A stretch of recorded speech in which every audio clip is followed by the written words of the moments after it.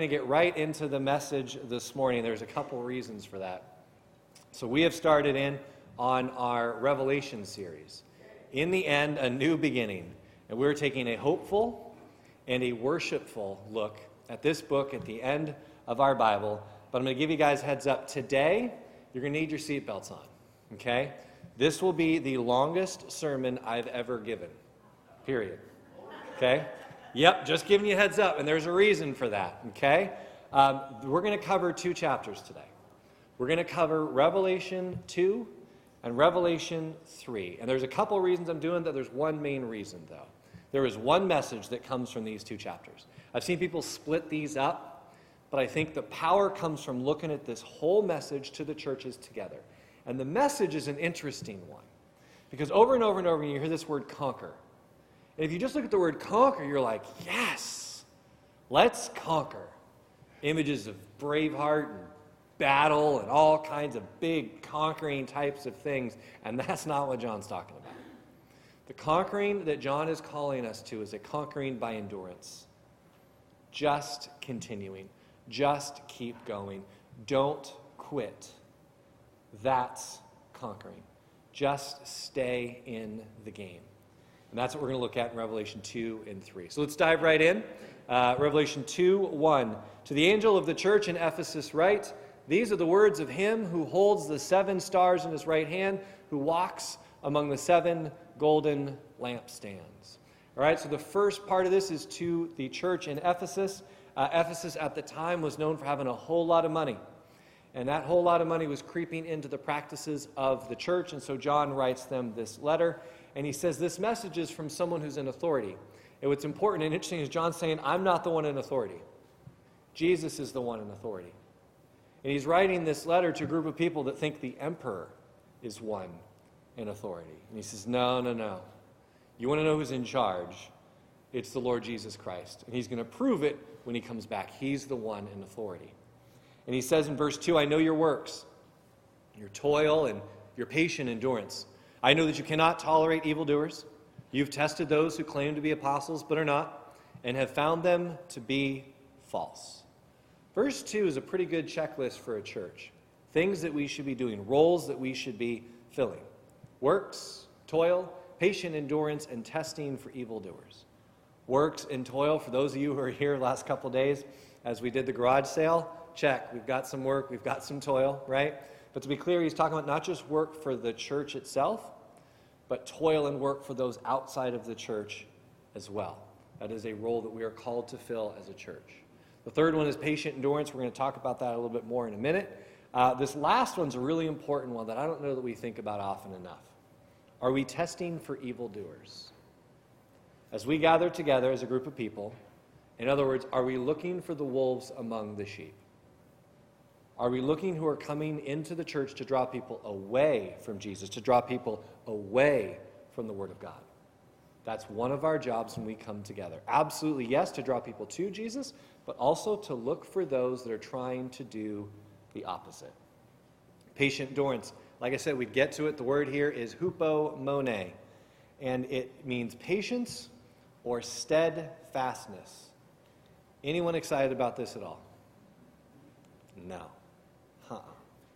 I've never met anyone who gets excited about patience or endurance.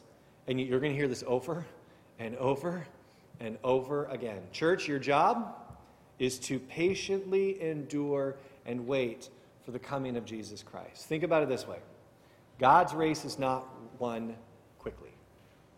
It's more of a marathon than a sprint. Okay? We had Brother Michael Walls in the first service. He ran a half marathon yesterday.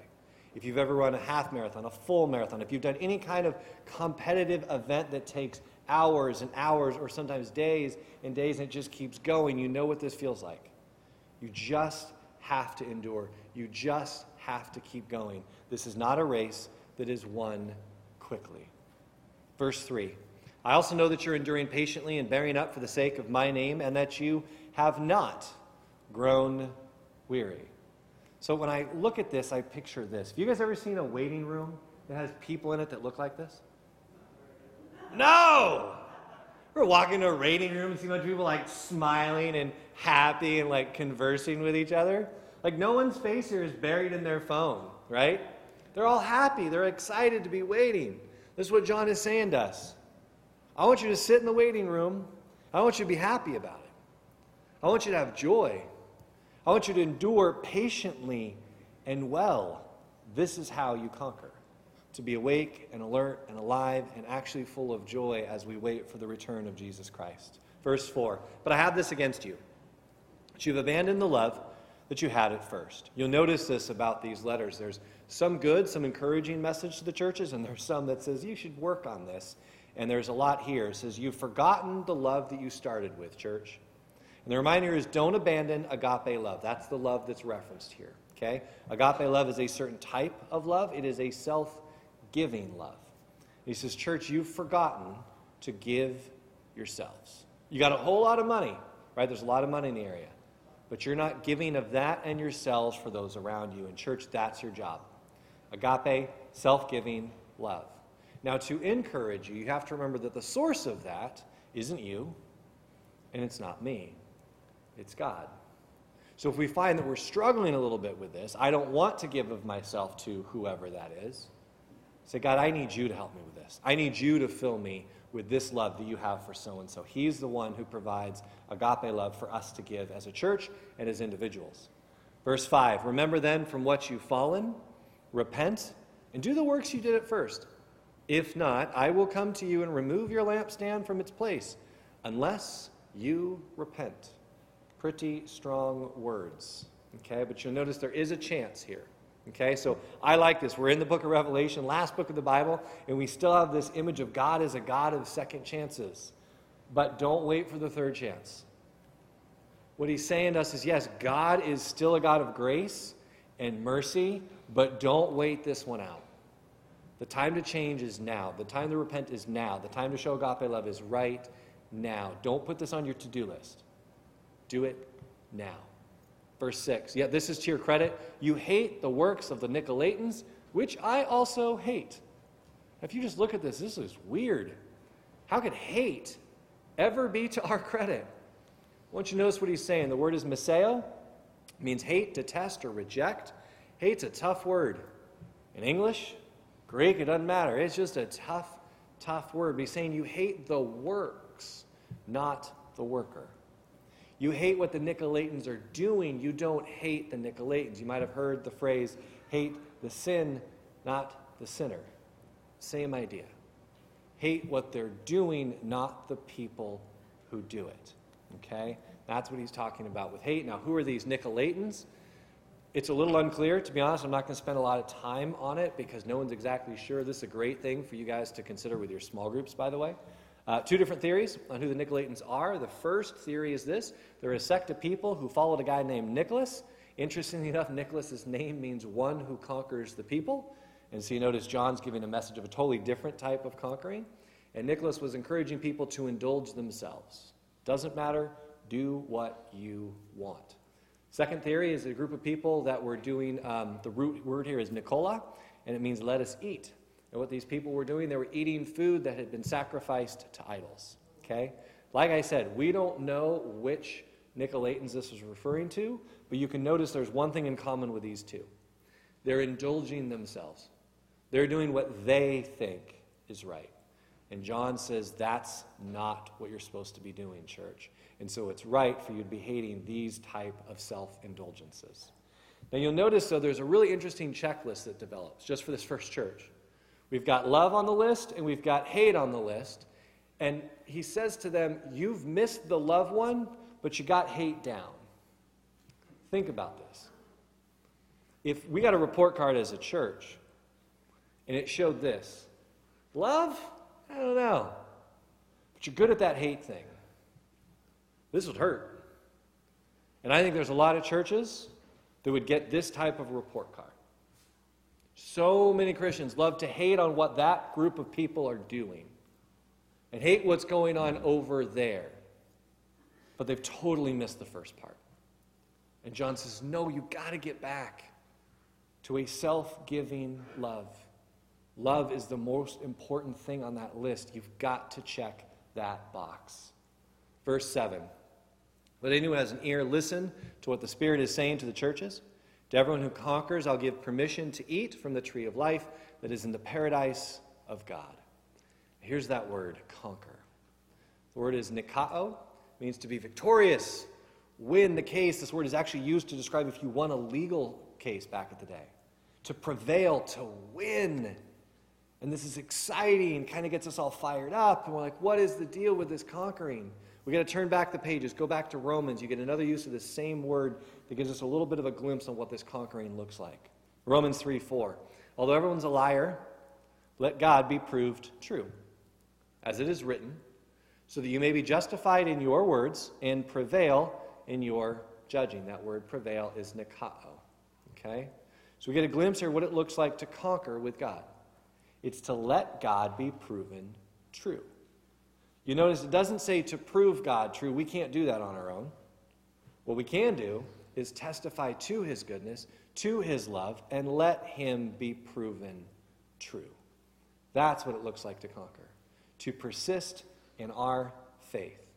But if there's a conquering, there's a battle, right? You got to win something. And there is a battle. But it is not between you and anyone else. It's not between me and anyone else. It's a battle between God and Satan. And this is a battle that is waged by God.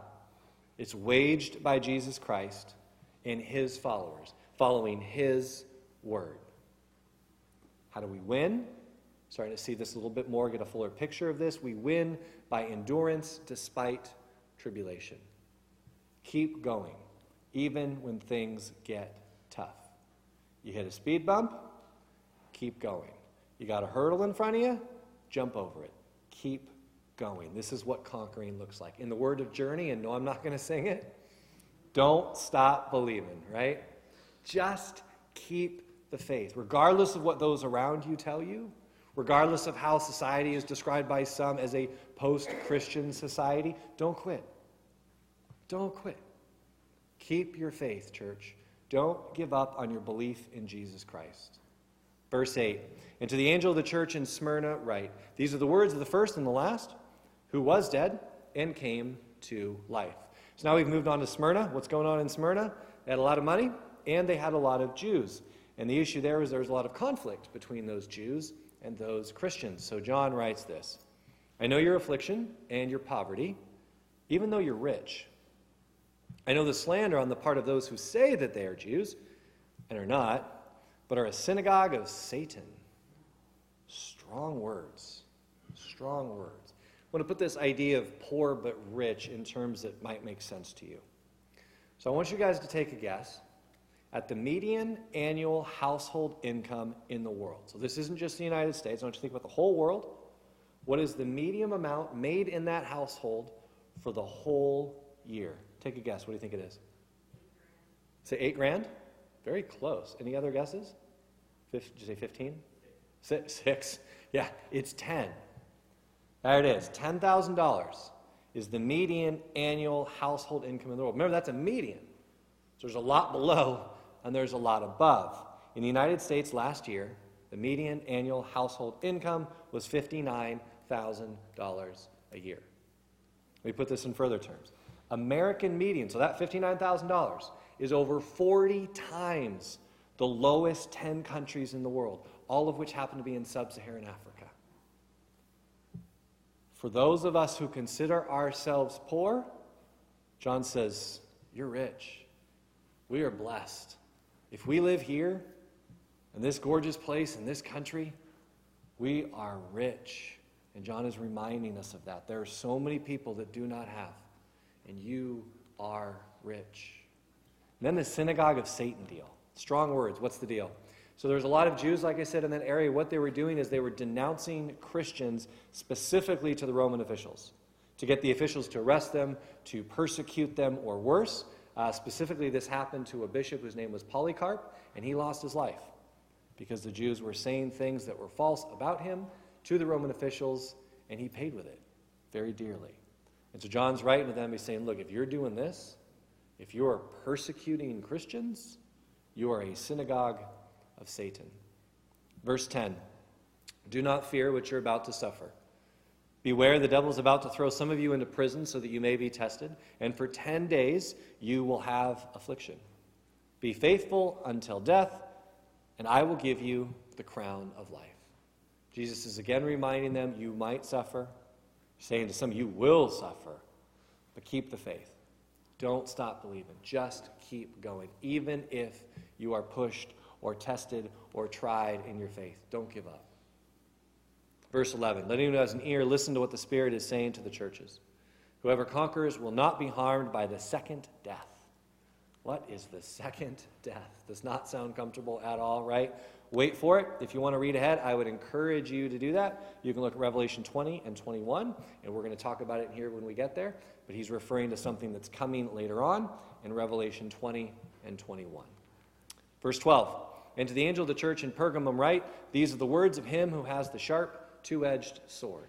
So we've moved now to another city. We've moved to Pergamum, and they had, and they really have now, a lot of altars. If you've traveled in this area of the world, Greek islands, Turkey, you'll still see a lot of these left behind altars. And back at the time, there was a ton of them, absolute ton of them. And so John writes this, I know where you are living, where Satan's throne is.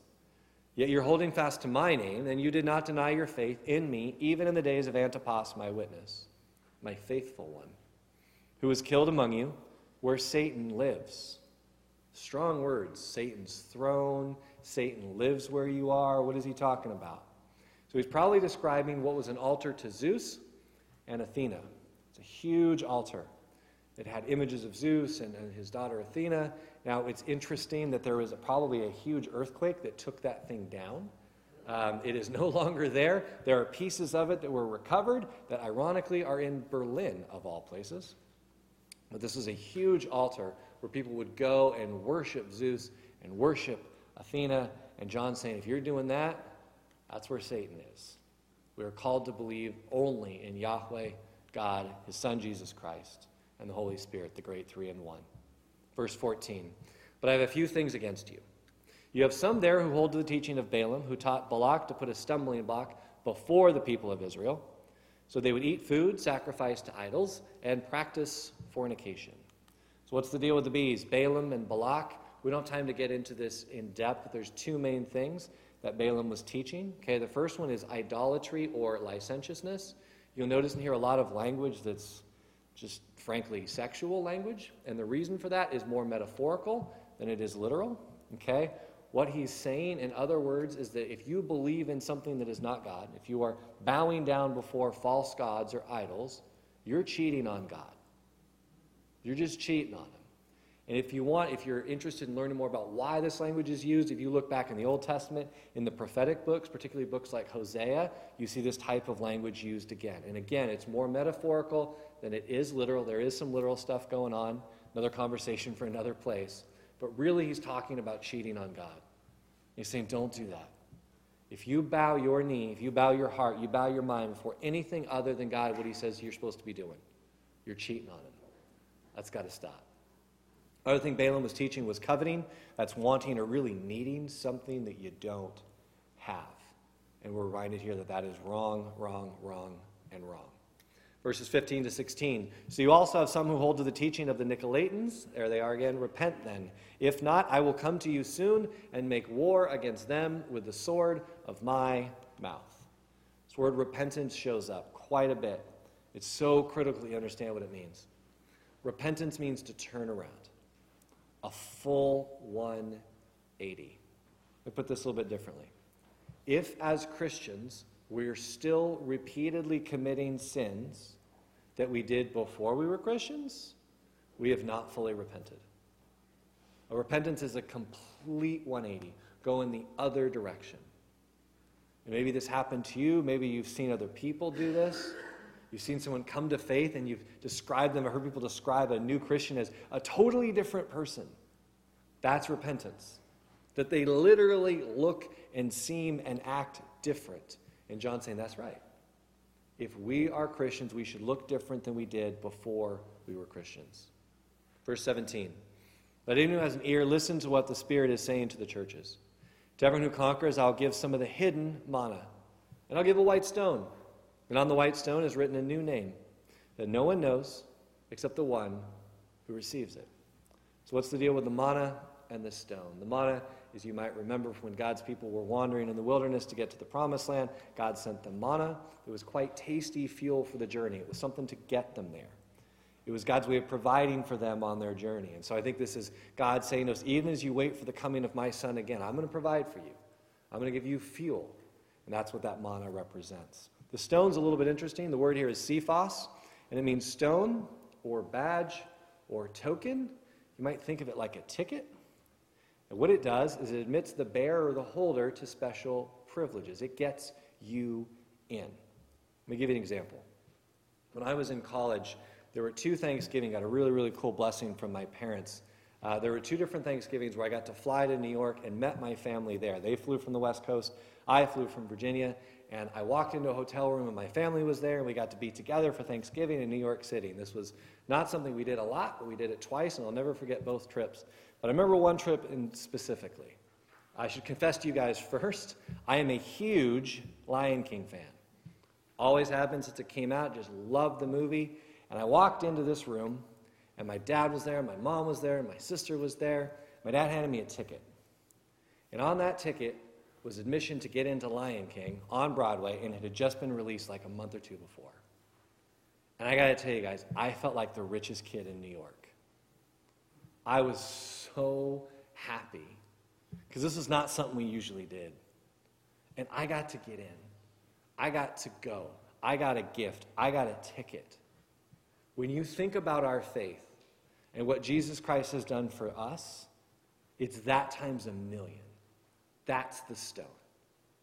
The stone is something that has Jesus' name on it, and if we believe in his name, if we believe that God is who he says he is, as a God who saves, we have the ticket to get in, to be with him forever. That's this stone. Verses 18 to 19. And to the angel of the church in Thyatira write, these are the words of the Son of God, who has eyes like a flame of fire and whose feet are like burnished bronze. I know your works, your love, faith, service, and patient endurance. There it is again. I know that your last works are greater than the first. So Thyatira is known for a couple things. Idolatry, you've seen that before, and trade guilds. Now, trade guilds on their own aren't necessarily a bad thing, right? What was going on with these particular trade guilds is you'd get into this organization, and they had a series of beliefs. And those series of beliefs were conflicting with what Christians believed from the Word of God. And so what was happening is Christians were getting into that organization because they wanted to be part of it. They wanted to associate with those people, maybe get some of the benefits. And as they did that, some of those beliefs, outside beliefs, started to creep into their thinking and their behavior. And as you can imagine, that's a big problem. And so John writes this. I want you to note the roles of the church. Similar to before, you'll see a couple things in common. The church's job is love. This is agape, self-giving love. Faith, just continuing to believe. Service, again, both service inside and outside of the church. And this last one is the super fun one. Patient endurance. Being awake and alert and having joy inside of that waiting room. That's the church's job. Encouraging thing, I love that John points out that the last thing you guys have done is better than the first thing.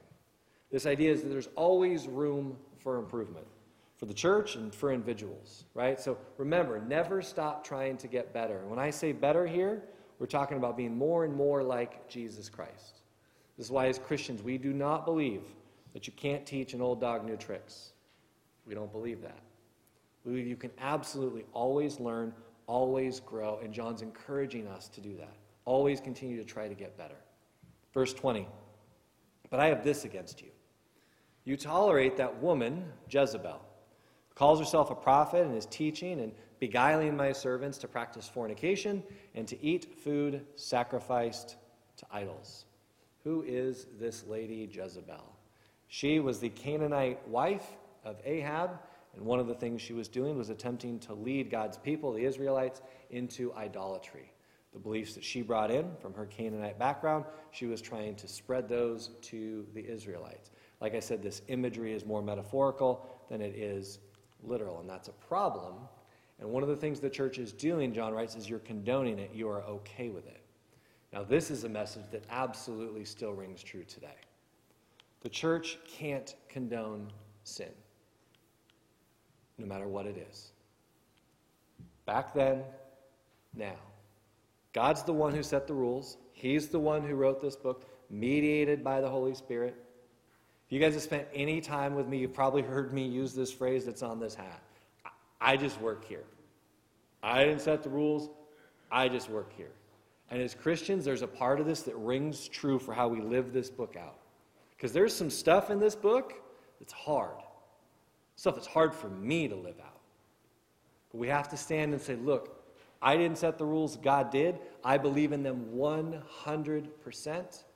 And we can't condone sin.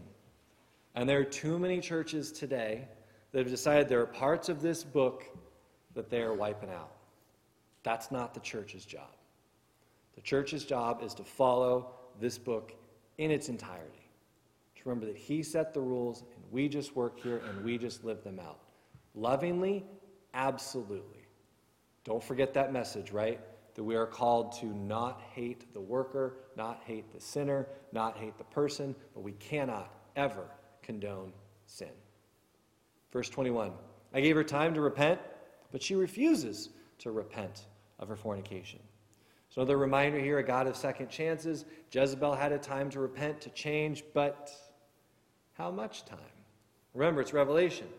Don't wait for the third chance. The time to repent is now. Not tomorrow, now. It's time to change now. Next two verses, 22 to 23.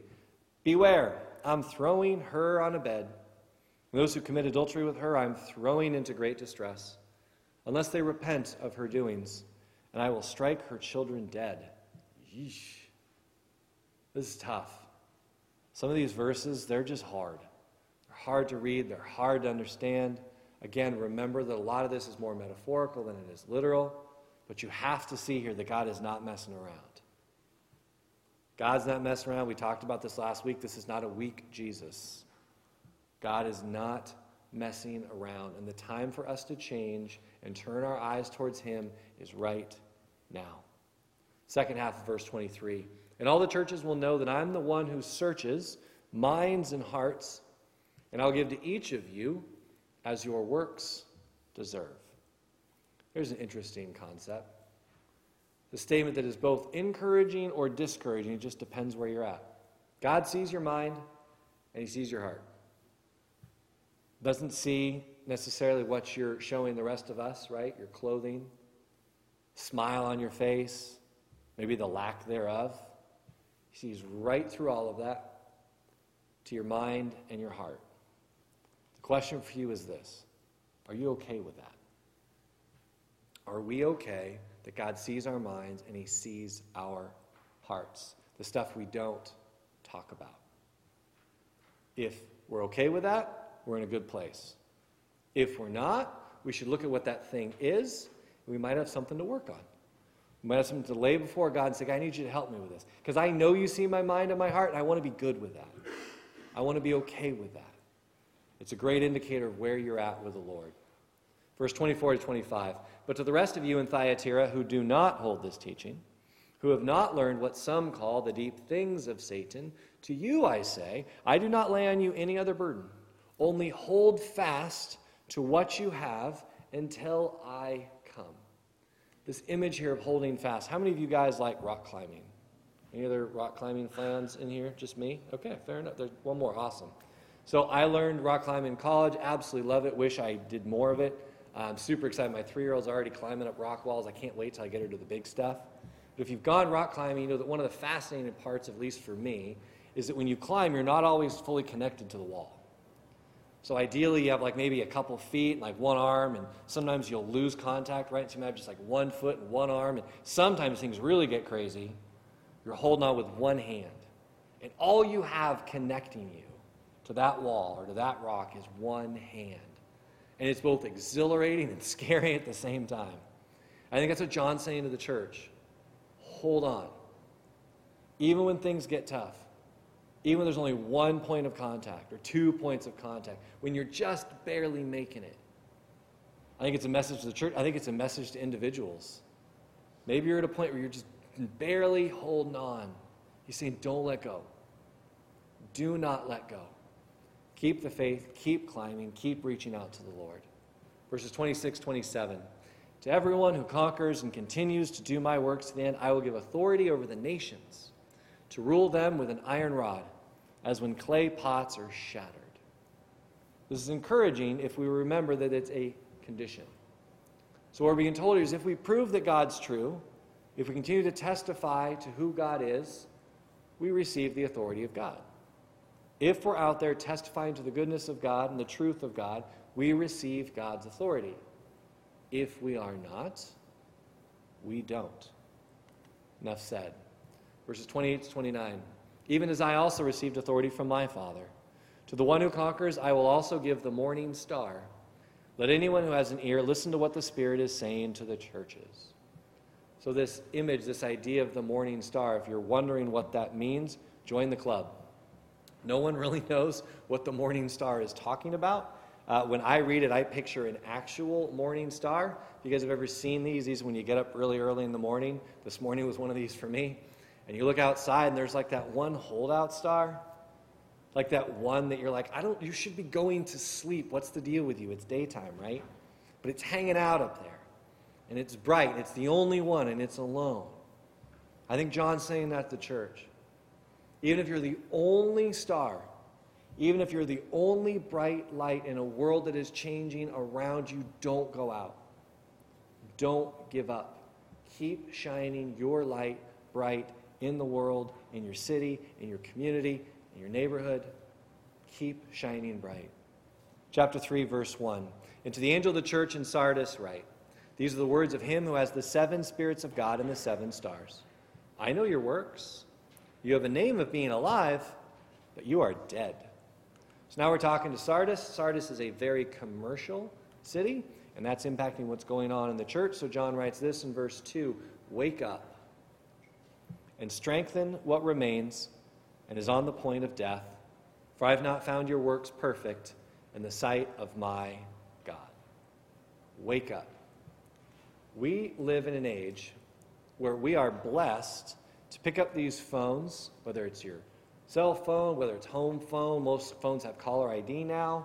And the phone rings and you look at it, you're like, yeesh, that's so-and-so. I don't know if I want to answer that one. I always say that's why God made voicemail. Okay? But the message here from John is, church, this is a call you got to take. God's calling. He's trying to get your attention, and you need to answer it now. Don't send this one to voicemail. You've got to get this, and you've got to change, and the time to do it is right now. Verse 3. Remember then what you received and heard. Obey it and repent. If you do not wake up, I will come like a thief, and you will not know at what hour I will come to you. So this image of God and thief, not an image or an idea that I'm generally comfortable with, right? Don't think about God as someone who is a thief. Understand about what he's saying. He's not saying that God is coming to steal something from you or from me. This isn't about stealing. The reason he uses this image is the city of Sardis was twice taken by stealth. Sneak attack, in other words. The city was taken over. They never saw it coming. So the idea of God coming as a surprise, because that's what this is about, would have really gotten their attention. This is about God coming in such a way that we are never going to see it coming. It's going to be a complete and total surprise. And so he says, get ready right now. Verse 4. Yet you still have a few persons in Sardis who have not soiled their clothes. They will walk with me, dressed in white, for they are worthy. All right, so this idea of soiling and dressed in white. How many of you guys use spray and wash? Am I the only clown in here? Thank God. Awesome. Okay, so spray and wash got me through college, pretty much my entire bachelor existence. Okay? Because I'd spill something on myself, like a shirt or pants, and I'd just go home and I'd take this stuff and wipe it on there, and then when I got around to washing those clothes, in like 2 or 3 weeks, it would come out of the washing machine or the dryer and boop, all clean, right? All I do is just put this stuff on it. And John is writing to the church, he's saying there's no such thing as a spiritual spray and wash, folks. It doesn't work like this. For those of you who are following Jesus Christ when he shows up, you're good. For those of you who are already following him, you will walk with the one who wears holy white. and that is Jesus. Verse 5, if you conquer, you'll be clothed like them in white robes, and I will not blot your name out of the book of life. I will confess your name before my Father and before his angels. There's that conquering again, and there's going to be a clothing, but you have to remember there's a condition in here. This is a really important condition. Jesus is saying, if you confess my name, I'll confess your name before God. In other words, if you go around your daily life and you're living in the name of Jesus, if you're using the name Jesus, he will confess your name to Father God. This is a big condition. How often do you use the name Jesus in your weekly life? Your daily life? Face to face, digitally, your conversation, whatever that looks like. How often are you confessing the name of Jesus Christ? If we confess his name, he will confess ours. We don't, he won't. Enough said. Verse 6, let anyone who has an ear listen to what the Spirit is saying to the churches. You may have noticed that sentence shows up over and over and over again, reminding us of the importance of the Spirit. And I think it's also a good reminder the Spirit is a very good reason to go to church. I found this comic of a guy, I don't know who it is, trying to get into heaven. I don't know if it's Jesus or Peter. He's sitting there at the gates and he says, hold on. It says here that you only went to church so you could get your children into a good school. How often do we run into people who go to church for all the wrong reasons? You want a good reason? The Spirit. When we come together and worship, we learn from the Word, we come to be there for each other in each other's lives, the Spirit shows up. The Spirit shows up when we come together as a church. It's a wonderful reason to show up at church. Verse 7, and to the angel of the church in Philadelphia, right? These are the words of the Holy One, the true one who has the key of David, who opens and no one will shut, who shuts and no one opens.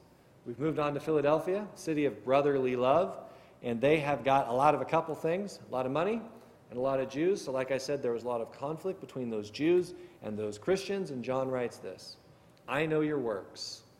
Look, I've set before you an open door, which no one is able to shut. I know that you have but little power, and yet you have kept my word and have not denied my name. I love this image of Jesus as an open door. Just a completely open door. And even in Revelation, he's saying the door remains open. And if there is anyone in here who has not walked through that open door, may today be the day you do that. As we read through this book together and you think about this, don't wait to run through the open door into those open arms. After service, I will be back through those doors that are ironically closed right now. And if you have questions about this, you want to talk about this, you want to pray about what this looks like, please come find me. Because we're reminded here that Jesus is that open door, and that door remains open, and he wants you to run through it, right into his big, welcoming, loving arms. Verse 9, I'll make those of the synagogue of Satan who say that they're Jews and are not, but are lying. I'll make them come and bow down before your feet, and they will learn that I've loved you.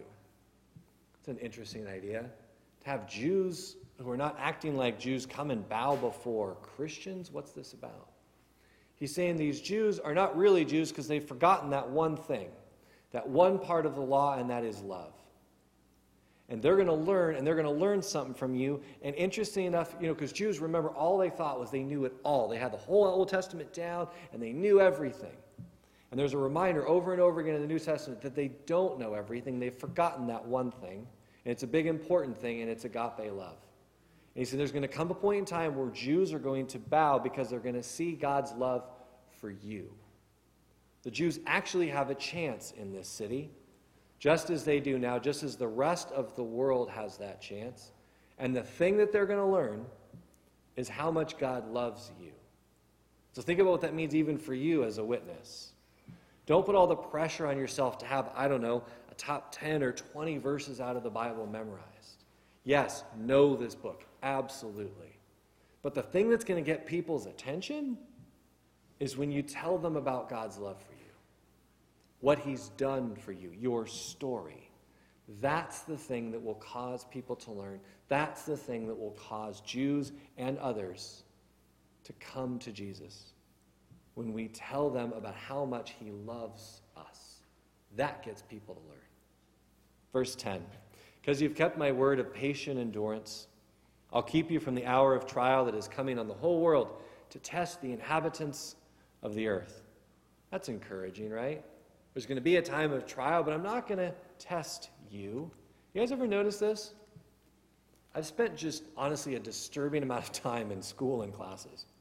Over 20 years of my life, I spent in school and in classes. And not once have I ever seen anyone walk in and hand a test to the teacher. Right? You go to class and the teacher hands the tests out to us. And we take them and we turn them in. Now a lot of it's happening online, right? But no one tests the teacher. And John's saying this to the church. If I show up and you're already teaching about me, if you Christians are out teaching the world about me, you're not going to be tested. If you're already teaching when I get there, if you're already witnessing to me when I get there, I'm not going to test the teacher. 3:11, I'm coming soon. Hold fast to what you have so that no one may seize your crown. When's he coming? Soon. The word is taku. It's actually a different word than we looked at last week. It means kind of the same thing, soon or quickly. When is it? We don't know. And the angels don't know. It's not about when. It's about being ready. Think about it this way. We absolutely need to continue to pray for the people in the Carolinas, right, that are facing the remnants of what was the hurricane. Now it's called a tropical depression. And those people are still suffering even though they had days and days of notice. Contrast that with an earthquake. No notice. Just happens. So when do you get ready? Before it comes. That's John's message. When Jesus comes, it will be too late to get ready. Get ready now. So as we think about preparing for emergencies, you go get water now. You get supplies now. When it comes to belief in Jesus Christ, you do that now. The time to make the changes are now. Verse 12. If you conquer, I'll make you a pillar in the temple of my God. You'll never go out of it. I'll write on you the name of my God and the name of the city of my God, the new Jerusalem that comes down from my God out of heaven, and my own new name. Love that image of us as a pillar. Think about pillars in general. They're those really strong structures, right, that hold buildings up. And they had them in the temple. They held the temple up. And what he's saying to us is that you're a pillar if we're holding up the name of God. The name of God, the name of Jesus, the real Holy Spirit. If we're doing that, we're a pillar. We're a strong thing that he can build his house on. But we've got to be holding up his name. Verses 13 to 14. Let anyone who has an ear listen to what the Spirit is saying to the churches. And to the angel of the church in Laodicea, write the words of the Amen, the faithful and true witness, the origin of God's creation. Laodicea, the one city that I struggle so much to say, had a lot of this. It had a lot of money, and that is impacting what's going on in the churches.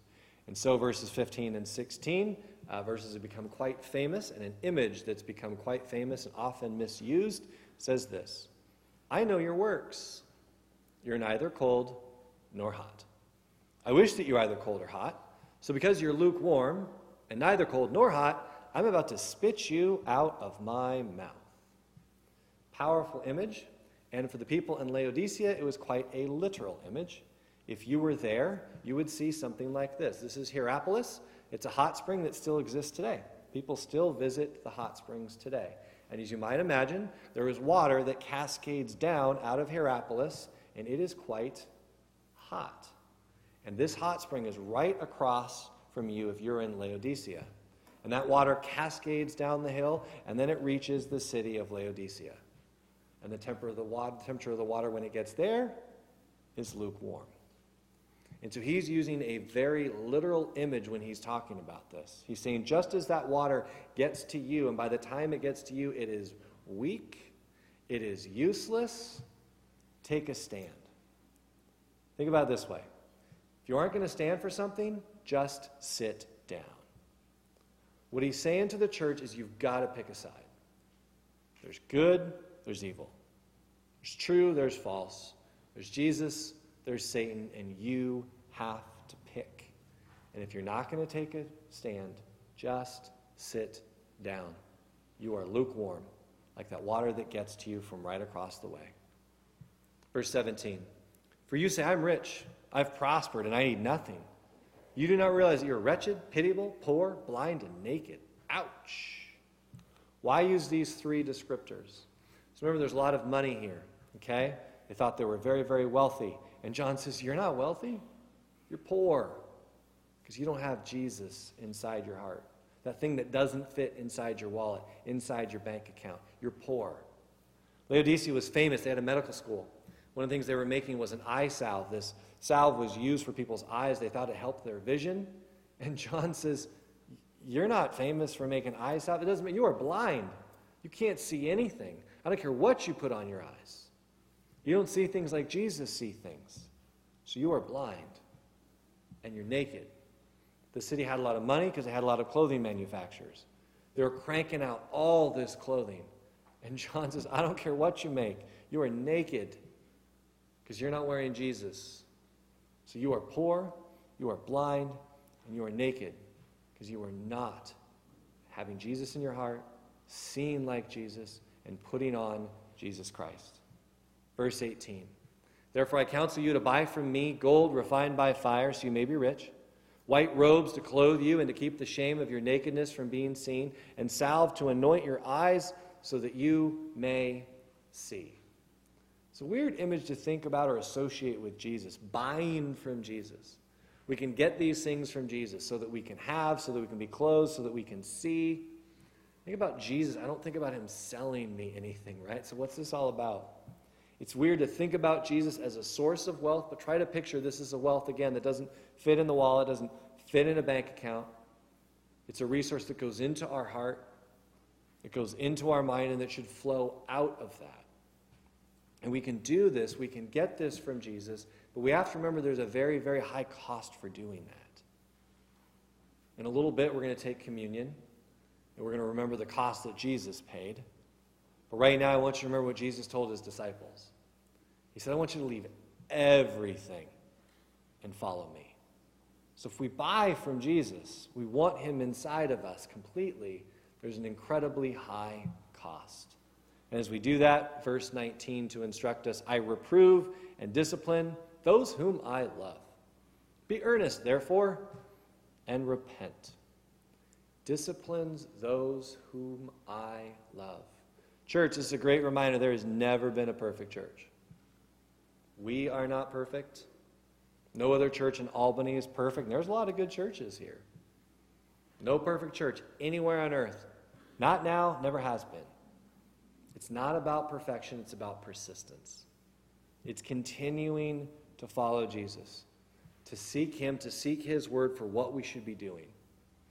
On Sunday, during the week, every program, every season, every event, this is what Jesus have us do. That's what it looks like to follow the Lord. Not about being perfect, but persisting in following him. And when we don't, there might be some discipline on the way.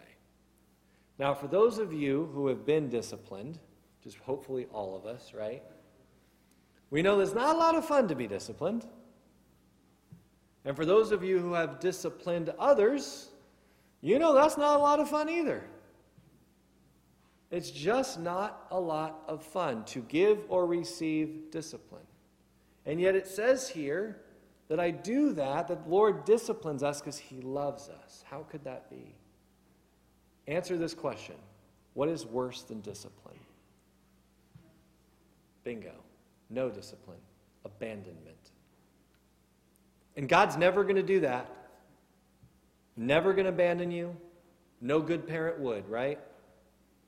They're going to discipline you, even if they don't like it, even if it's not fun, because they know it's good for you. And he's going to do it because he's never going to abandon you. Ever. Because that's not what a good parent does. What he does is verse 20, listen, I'm standing at the door knocking. If you hear my voice and open the door, I'll come in to you and eat with you and you with me. Reminds me of this famous picture. I've seen this picture of Jesus knocking at the door in so many homes. It was in my parents' house growing up, and it's this idea of Jesus always knocking. Always there. Not like 2 knocks and he leaves. He's just going to stand there. He's going to knock, and he's going to knock, and he's going to knock. But it's up to us to open the door. We've got to go to the door and open it and let him in. But he is always knocking. Always knocking.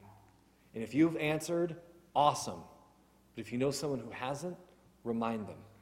He's always knocking at the door. Verses 21, 22. To the one who conquers, I'll give a place with me on my throne, just as I myself conquered and sat down with my Father on his throne. Let anyone who has an ear listen to what the Spirit is saying to the churches. Now, this is an idea. Jesus is saying he's got a place on the throne for you. Not because you've earned it or I've earned it, but because he has earned it. And he's reserved a spot for you. And as you think about how cool that is, remember the high cost of that throne.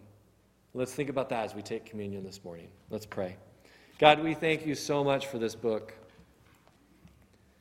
This remarkable reminder of what you have in store, what you expect, and how much you love us.